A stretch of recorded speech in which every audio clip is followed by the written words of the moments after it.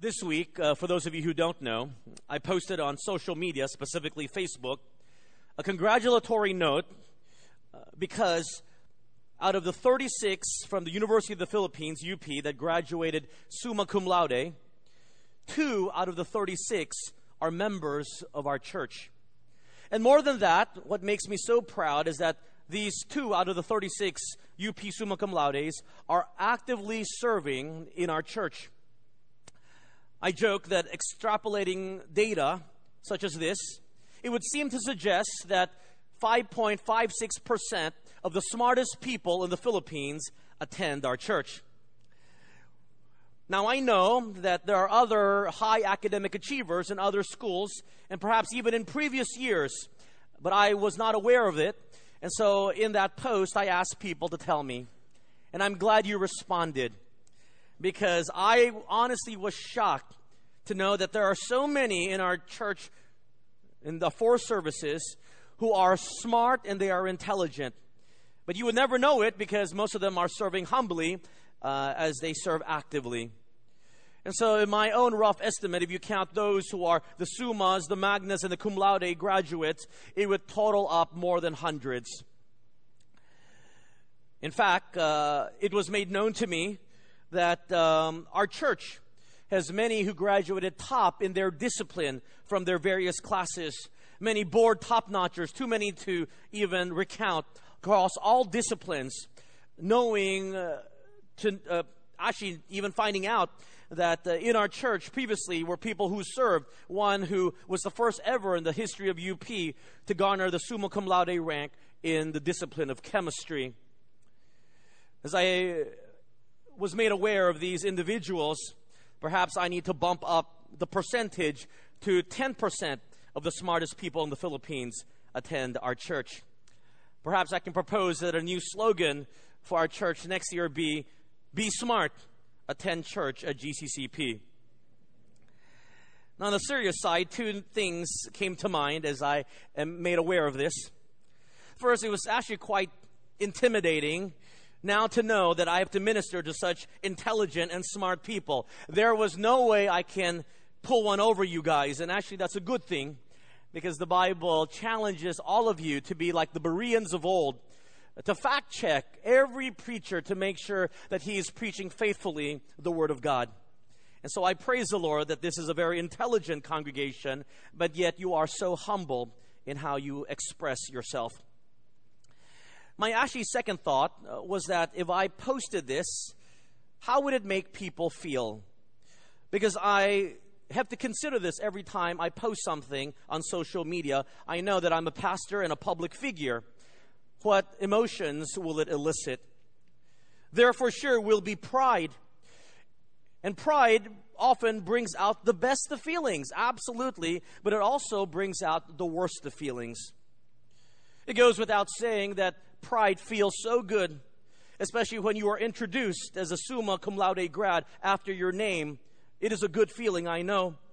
Although when they do it for me, I want to shout out, no, not summa, sumo. I don't like the added pressure. But it also brings out the worst of feelings. And I knew that there would be some, and please don't raise your hand this morning, who read that post and perhaps felt a bit upset, perhaps feeling a bit jealous, perhaps even a bit defensive. I knew that those would be the emotions elicited out of the heart for some. Let me explain. Perhaps some may wonder, where is my compliment from Pastor Steve? Boksu has never publicly praised me in that manner. I've accomplished great things. Perhaps some of you thought, I've had to overcome bigger struggles. I didn't have to work like these students, and because I had to work while I studied, I was not able to spend as much time in studying. Perhaps some may become defensive and say, well, I'm of a different generation. In this generation, it's a lot easier with computers. Back in our days, it was the typewriter, and every time we made a mistake, we had to type the whole page over again. That's why honors back in my generation are much harder to get than honors in this generation. What about those that perhaps Pastor Steve overlooked, whether intentionally or unintentionally? What are the emotions that were elicited? Oftentimes negative, and that is the dark side of pride. It not only brings out the good feelings, it brings out the worst of feelings. Why?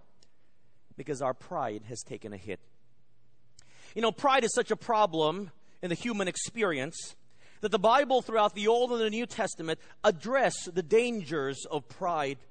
And so this morning, as we continue our sermon series entitled Kings and Kingdoms, we've been looking at various pitfalls that we must avoid in order for us to finish well in life. And it doesn't matter whether we begin well. What is important is that we finish well. I'd like you to turn with me this morning in your Bibles to the book of 2 Chronicles. 2 Chronicles chapter 26, as we take a look at the life of King Uzziah. Now, we're not going to go chronologically through 2 Chronicles. We'll go thematically, and we'll go back, if you're worried, to address some of the kings that we have skipped since the last time we spoke in the series. But this morning, we're in 2 Chronicles chapter 26, looking at the life of King Uzziah, to take a look at the pitfall of pride. If you're new to the Bible, the book of 2 Chronicles is in the Old Testament, naturally, of course, after 1 Chronicles and before the book of Ezra. Reading from chapter 26, verses 3 to 5 of the book of 2 Chronicles, it reads this. Uzziah was 16 years old when he became king, and he reigned 52 years in Jerusalem. His mother's name was Jechaliah of Jerusalem. And he did what was right in the sight of the Lord, according to all that his father Amaziah had done. He sought God in the days of Zechariah, who had understanding in the visions of God, and as long as he sought the Lord, God made him prosper. The Bible tells us that King Uzziah became king at the tender age of 16. A youngster by our standards. And yet a 16-year-old can make a decision to follow the ways of the Lord. Never underestimate young people. Never underestimate their ability to make a heartfelt conviction to follow Jesus at a young age. And that's why we have youth camp and college camp.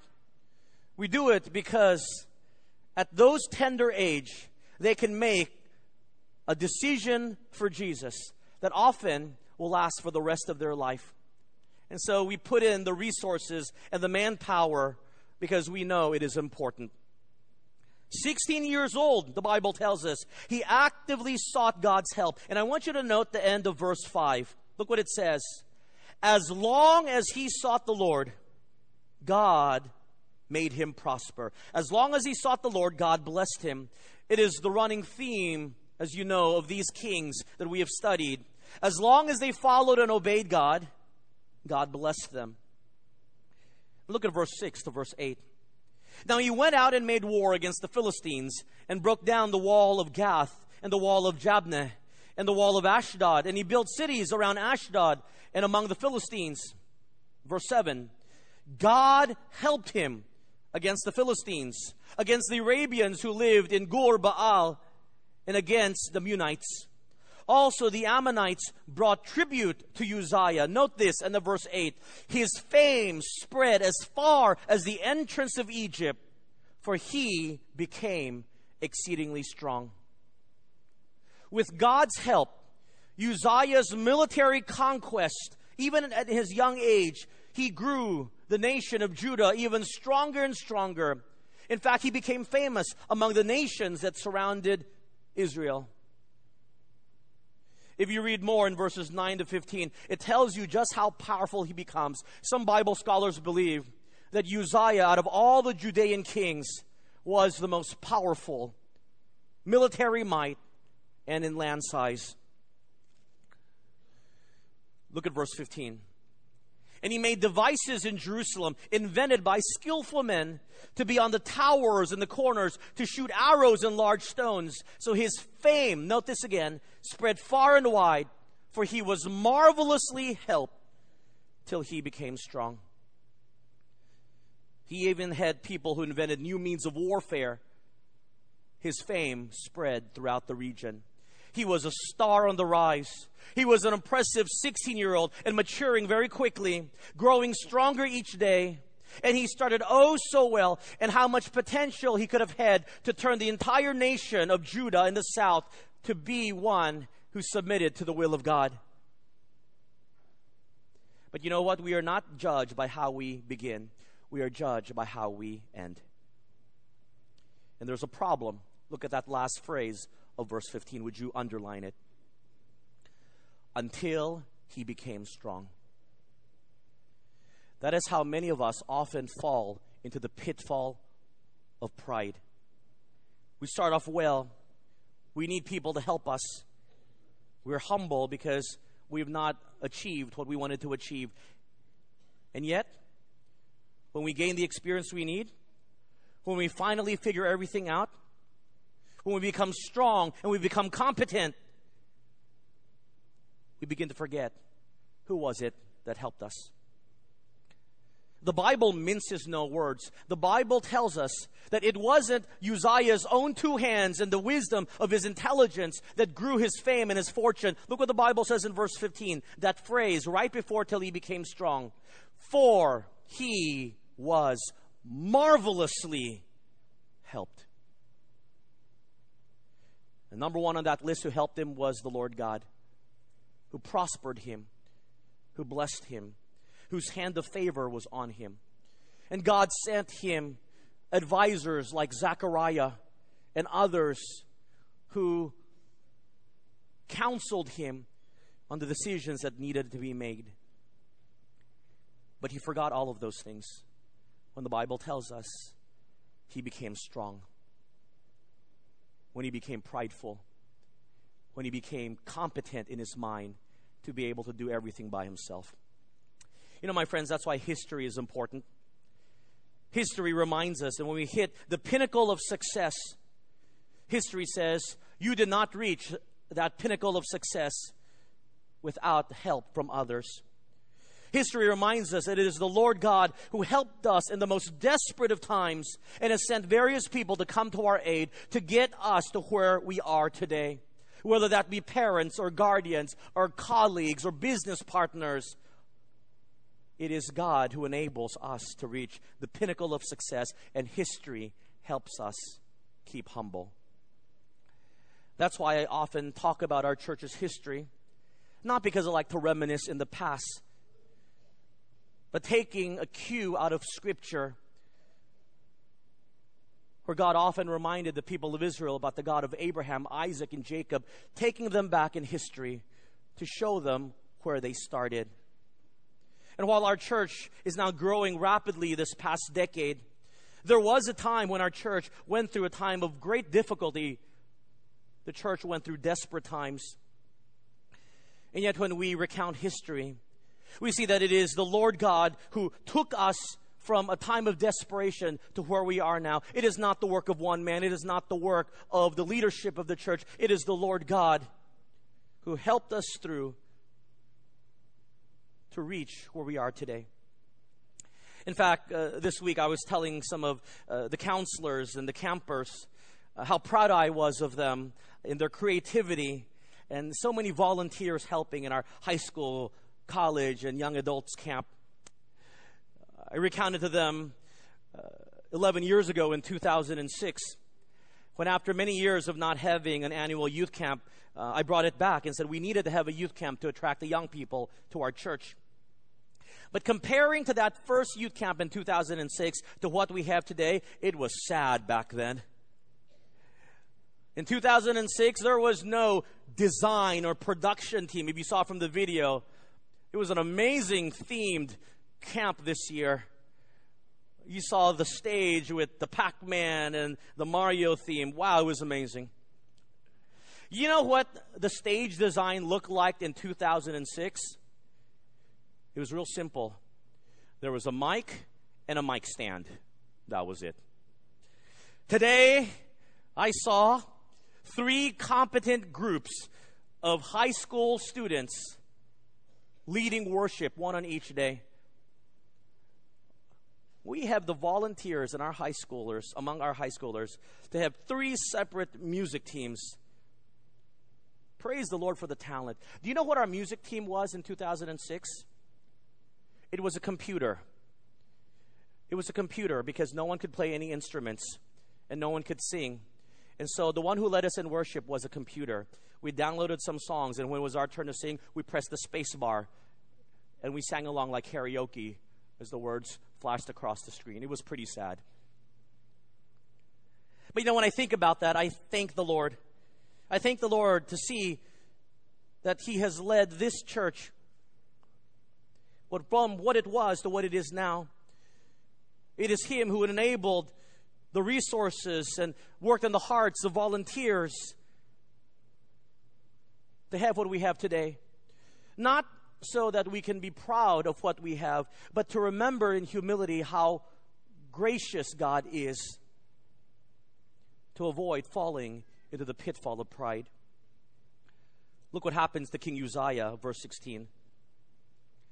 But when he was strong, his heart was lifted up to his destruction.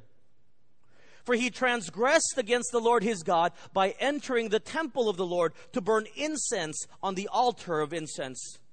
Look at the end of verse 15 and the beginning of verse 16. Till he became strong. Verse 16, when he was strong. It happened that when Uzziah became more powerful, he became more prideful. In fact, he began to think he was more powerful than God. He sought to enter the temple to burn incense when God had specifically instructed that only the priest could enter and burn incense. Not any king could enter into the temple of God, not even King David or King Solomon, and certainly not King Uzziah. But why in the world would King Uzziah want to force himself to burn incense before the Lord? Perhaps in his mind he thought, you know what, I'm the king. I can do whatever I please. I can do whatever I want. You tell me this is the one thing I can't do, I'm going to show you that I can do it. I'm going to do the priest's job and burn incense before the Lord. Note what the chronicler states about those who are prideful. But when he was strong, his heart was lifted up, he was proud, and he foreshadows what happens to the proud, to his destruction. Pride leads to destruction. It is echoing Proverbs chapter 16, verse 18. Pride goes before destruction, and a haughty spirit before a fall. And in this case, it led Uzziah to sin against God because he thought himself more truly than he was. Here's what you need to understand, number one, if you're taking notes. Number one, pride causes people to think themselves more highly than they truly are. Pride causes people to think themselves more highly than they truly are. That is the very nature of pride. To exalt yourself, forgetting all the key factors that have led you to where you are today. And if you were to examine your life this morning to where you are today, you will note that it is God's grace and God's mercy and God's blessings and God's sovereign will and God's provision and God's providence, so on and so forth, that has led you to this point. And you know what the common factor is? It is God. The pitfall of pride is that we take what is God and His glory alone and we place it upon ourselves. And that's why prideful people think more highly of themselves than what they truly are. May that serve as a warning sign to you. If you believe that your life is built from the sweat of your brow and your two hands, then be careful. That is a warning to you that you are in the pitfall of pride. If you cannot acknowledge that God has any hand in your success, wherever you are in whatever life stage God has put you in, then you are in the pitfall of pride. Because now you think yourself more highly than you truly are. Can you control the day of your death? Can you control every breath that you take? Can you control the weather? As you begin to think about those things, you quickly realize you and I have no control over our lives. So don't begin to think yourself more highly than you truly are. That which God has given you, talents, abilities, blessings, remember, it is to be used for His glory. I remember a funny story of a late-night talk show. I forget which one it was. But he had a guest on, and that guest was a bodybuilder, one of those muscle Mr. Universe type of guys. And he was on this late-night American TV show. And the host asked this muscle man, this bodybuilder, if he would like to show off his muscles to the audience. And so with a big grin on his face, he looked at the audience, staring right into the camera, and began to flex his muscle. I'm not going to do it for you, but just use your imagination. I don't have muscles to show you anyway. And he began to flex his muscles in a wide variety of poses to show his sculpted body. And the host said to this man, "Boy, you sure do have the muscles. What do you use all those muscles for?" The bodybuilder didn't answer. He just continued to flex and to smile at the audience. Again, the host asked him, "What do you use those muscles for?" Still grinning, the muscle man remained silent and continued to show off his muscles in every variety and form. Without speaking, the answer was obvious. He didn't use his muscular body and any of his muscles to do any useful work other than to glorify himself. And that's why I don't exercise. I don't work in a shipyard. I don't do heavy lifting for my job. What are muscles for? But I hope you get the picture. As Kent Crockett would note, we often glorify ourselves in many different ways.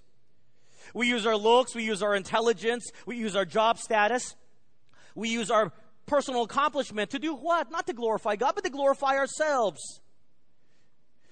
Even using spiritual gifts and Christian ministries, not to exalt God, but to exalt ourselves, so that people will think us more highly, more spiritual, so that people will begin to appreciate us more, and we take the glory that is God's.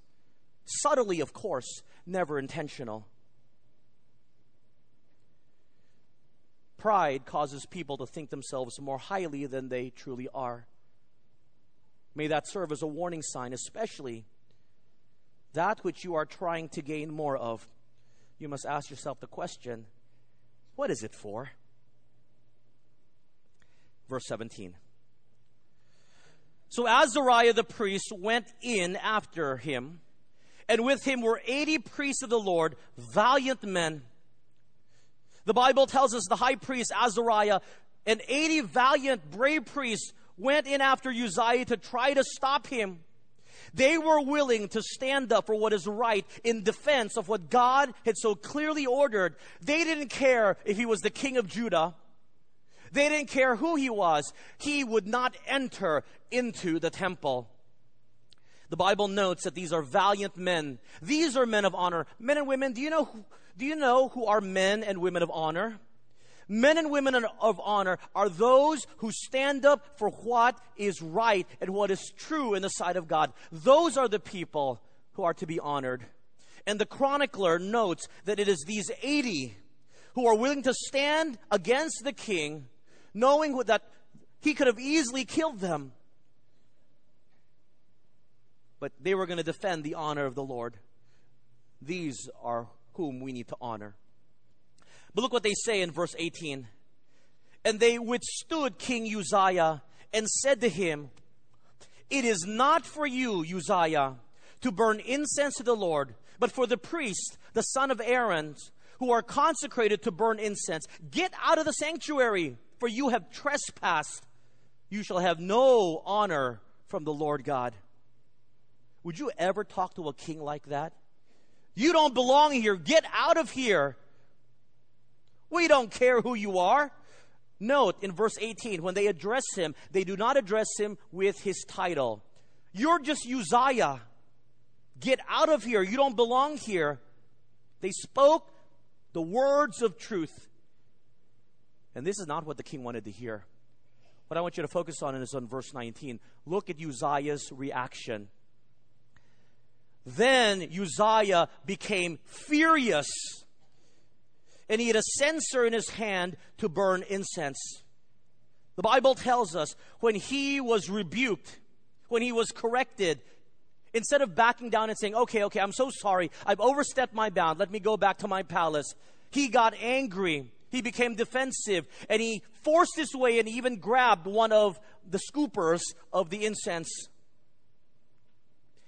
Here's what you need to know, number 2, about the pitfall of pride. Number 2, pride causes people to become angry when they are corrected. Pride causes people to become angry when they are corrected. Why? Why do you get defensive and mad and angry when you have been corrected and rebuked? Because your pride has been hurt. You who believe you can do no wrong, you who believe have achieved great things in life, who believe that you shouldn't have anyone tell you what to do, will often become angry and defensive. Let that be a warning to all of us, including me. If we become defensive and angry when we are corrected, then we have fallen into the pitfall of pride. Please be careful that you don't allow your own success to get the best of you. Don't surround yourself with men and women who will only tell you what you want to hear. Because when you get used to hearing only what you want to hear, then when you hear the truth, which is critical, then you will become angry and defensive. There's truth in that old adage, absolute power corrupts absolutely. If you ever find yourself frustrated, angry, defensive, when you're rebuked by the Word of God, challenged to correct, back down. Back down. Because that is God correcting you for your good and my good. If not, and you want to fight it, you will have fallen into the pitfall of pride. Look what happens. As Uzziah tried to force his way in, and he tried to enter into the temple to offer sacrifices, what he was doing is forcing the issue, saying, I'm the king, I can do whatever I want. But then God shows up and he says, let me show you who's in control. Second part of verse 19. And while Uzziah was angry with the priest, leprosy broke out on his forehead before the priest in the house of the Lord beside the incense altar. And Azariah the chief priest and all the priests looked at him, and there on his forehead he was leprous. So they thrust him out of that place. Indeed, note this, he also hurried to get out because the Lord had struck him. As he tried to force his way in, the Lord struck him with leprosy, that debilitating bacterial infection, and for sure his face began to deform, because that's what happens. And that nerve pain and the nerve damage, that formed deformity that came with leprosy, it must have scared him. Because the Bible tells us he hurried to get out, because not only was he slapped on the hand, but God said, let me show you who's in control. You whose heart has been hardened by pride. To those who are prideful, God will often teach them a lesson to show them He is in control. And this is the third thing I want you to understand. Number 3. Pride causes God to act in order to humble you and to protect His glory. Pride causes God to act in order to humble you and protect His glory. God could have struck him dead right there and then, but God struck him with leprosy. God shares His glory with no one. Now, some of you may think, well, God is so selfish. Why would He say that He shares His glory with no one? Because glory belongs to Him and Him alone, and He can very much be selfish of that which belongs to Him. That we don't even have the right to accuse God of being selfish. That's the truth. Do not steal the glory that is the Lord's. It is His, and it is His to keep. if anyone tries to take the glory of God, I caution you, because you are literally stepping into a landmine, and you're going to get yourself into really big trouble. God acts in order to humble you and protect His glory. To this man who thought, I could do no wrong, I can do everything I wanted, God literally tells him, no, you can't. No, you can't. You know, God acting to humble the proud, it shouldn't be a secret to us. It shouldn't be a shock to you. The Bible often speaks against the sin of pride. If you look at Proverbs chapter 6, verses 16 to 19, where there's a list, a very specific list, in case anyone wonders. There's a list of the things that God hates. Number one on that list in Proverbs chapter 6 is pride. And throughout the scriptures, we are warned over and over again that if we exalt ourselves, God will bring us down. Shouldn't that be warning enough? And He even gives you examples like Ananias and Sapphira in the New Testament and Nebuchadnezzar in the Old. Remember King Nebuchadnezzar? He stood and he looked over his beautiful city of Babylon and he said, I have done all of these things with my hands. And what does God do? He turns him literally into an animal.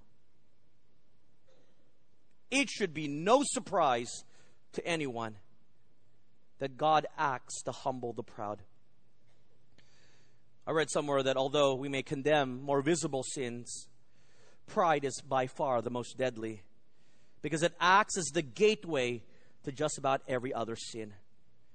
It acts as a barrier between you and God, and your will and God's will. Verse 21. King Uzziah was a leper until the day of his death. He dwelt in an isolated house because he was a leper, for he was cut off from the house of the Lord. Then Jotham, his son, was over the king's house, judging the people of the land. From that day forward, Uzziah could no longer enjoy his palace. Here was the king who was rich and powerful and famous. But because of his pride, he spent the rest of his life in an isolated home, far away from his palace, never entering again into the temple of God. Oh, how far the prideful have fallen. Lived the rest of his life, the Bible says, until the day of his death, literally in an isolation unit, unable to even approach the temple of God. Now, who do you blame in this story? Whose fault is this? Was God so mean? Did God not give him another chance? There is no one to blame but Uzziah. Uzziah forced God to act, and God surely acted. Be very careful about falling into the pitfall of pride, because it will surely not end well for you. Look how he is remembered, verse 22 to 23. Now the rest of the acts of Uzziah, from the first to last, the prophet Isaiah, the son of Amos, wrote. So Uzziah rested with his fathers, and they buried him with his fathers in the field of burial, which belonged to the kings, for they said, he is a leper. Then Jotham, his son, reigned in his place. To one who was so famous, to one who all the neighboring countries knew of him, if he only remained humble, he would have lived a great life. But to one of Israel's greatest kings, you know how he is known by in Israel's history? The prophet Isaiah says of him, he is a leper. He is not known as great King Uzziah, who expanded the reach of the Judean kingdom. He is known as the leper king. In fact, not even king. He's simply known as a leper. He had everything. At the age of 16, he already committed to following the ways of God.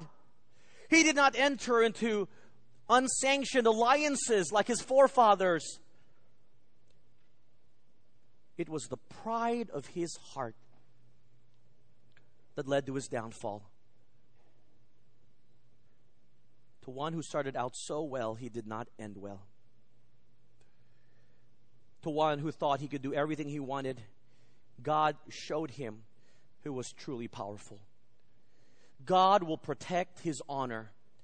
God will protect his glory. God will humble the proud.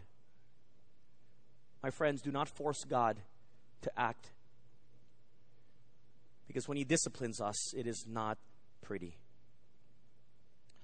In light of these warnings, how do we avoid this pitfall positively? Let me suggest two things. How do we avoid the pitfall of pride? Number one, keep humble. Keep humble. How do we do that practically? I wonder how many of us pray every day, God, allow me no worldly success that will make me proud of heart. That's a dangerous prayer to pray. Give me no success if that success will cause my heart to be proud. That's how you remain humble. It's a dangerous prayer. So how many of us pray it? Another way you can remain humble is to remind yourself daily of your true standing in this world in relation to who God is and what he's done for you. God is the God of the universe, the sovereign God, who with one breath gave you life, who with one word can also take your life. He is the omniscient, omnipotent God, and you are one of 7 billion people who deserve nothing. That's where you are in the pecking order of things. Remind yourself of that. That will keep you humble. Remind yourself of the cross. The cross humbles us. Remind yourself of salvation through the cross. We're going to sing a song of response later. And can it be that I should gain? And the author is asking the question, it's my gain. What do I deserve to get this amazing salvation? And the chorus goes, amazing love, how can it be that thou, my God, should die for me? You who could not save yourself had to have someone save you. Are you in a position, am I in a position to ever be proud of anything or to be prideful in anything? I could not save myself. Through the shed blood of Jesus Christ on the cross, he extended his grace and mercy to save me. And when we are reminded of the cross every day, for sure we will remain humble. The thought of the cross keeps us humble.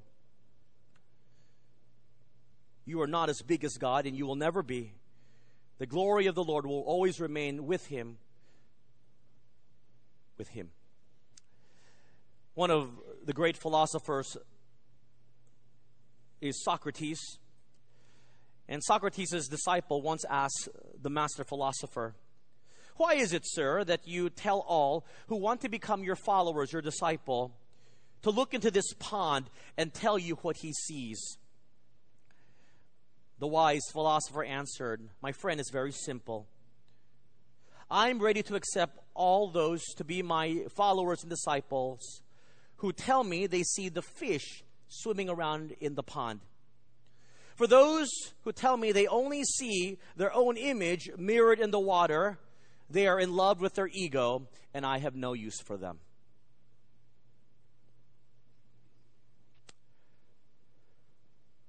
When you look into a pond, what do you see? Do you see the fish? Or do you see yourself? Do you see the world through the lenses of reality? Or do you see the world through the lenses of you? Let's bring this to a modern application. When you walk by a mirror in the mall, you know where I'm going with this. When you walk by a mirror in the department store, do you just have to stop and look at yourself? Enough said.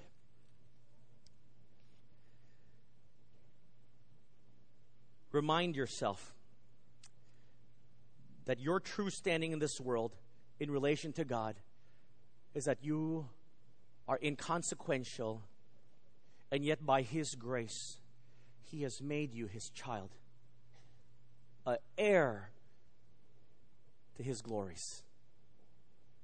Wow. The second thing, guard your hearts. How do you guard your heart? How do you protect your heart? You guard your heart by getting some reality checks. Because when your head becomes too big for your body, figuratively, you need someone to shrink it back down to size. And you know who's really good at that?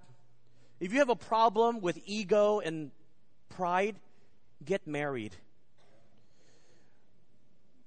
Spouses are great at deflating your ego. Trust me. For you who have not been married or are not married, parents serve in that capacity. Parents who bore you and saw you grow up, they can put you in your place. I know you don't want to hear it from them, but they can put you in your place. Because if you don't want to listen to their advice, then perhaps you are already in the pit of pride. No one is perfect, neither you nor me. And so we learn to guard our hearts by admitting mistakes and learning, to surrounding ourselves with counselors and advisors, whether they be spouses or parents or pastors or other leaders or even peers. Surround yourself with those people. It will prevent your pride from taking over you. Guard your heart. Get some reality checks. As you know, we finished our high school retreat yesterday. And I had the privilege of speaking at our own church's youth retreat this year. It's been about 8 years since I last spoke as the high school speaker. I often don't speak in our own youth camps because the high school students often hear me at their chapels and, of course, on the weekends. But I always enjoy going. But this time, it was Pastor JP's first time to be the overall coordinator. And he had asked me to speak, and to help him out, I agreed to speak. While the committee was planning the conference retreat budget, I mentioned to JP, remember, you don't need to plan on my love gift because I'm a member of the church staff. It is the policy of the church to avoid double dipping. I'm happy to help in any way. You don't need to get me anything, nothing at all, really. And I really mean that. I just always enjoy being with young people. Well, yesterday was the closing ceremony. And, of course, they appreciated me in the closing ceremony, and I was honored. And, you know, the Asian tradition, we got to hand over something. And so JP gave me a card right here. And I didn't open the card until I was on my way driving back from Tagaytay back to Manila to preach at the Saturday evening service. And when I read the card, I absolutely loved it. It was so much better than any money they could have put in. In my 15 years of speaking at events like this, I'd never gotten a thank you note like the one that was written. Now, I don't think Pastor JP meant, I believe, the words. Maybe he didn't really think through the implication of the words he used. But I took it to heart. I thought it was awesome. And I'm going to share you what he wrote. Here in this thank you note, he wrote this. Hi, Reverend Stephen. I owe you big time. Thank you very much for your support in our youth camp 2017. When you have one of your staff tell you, I owe you big time,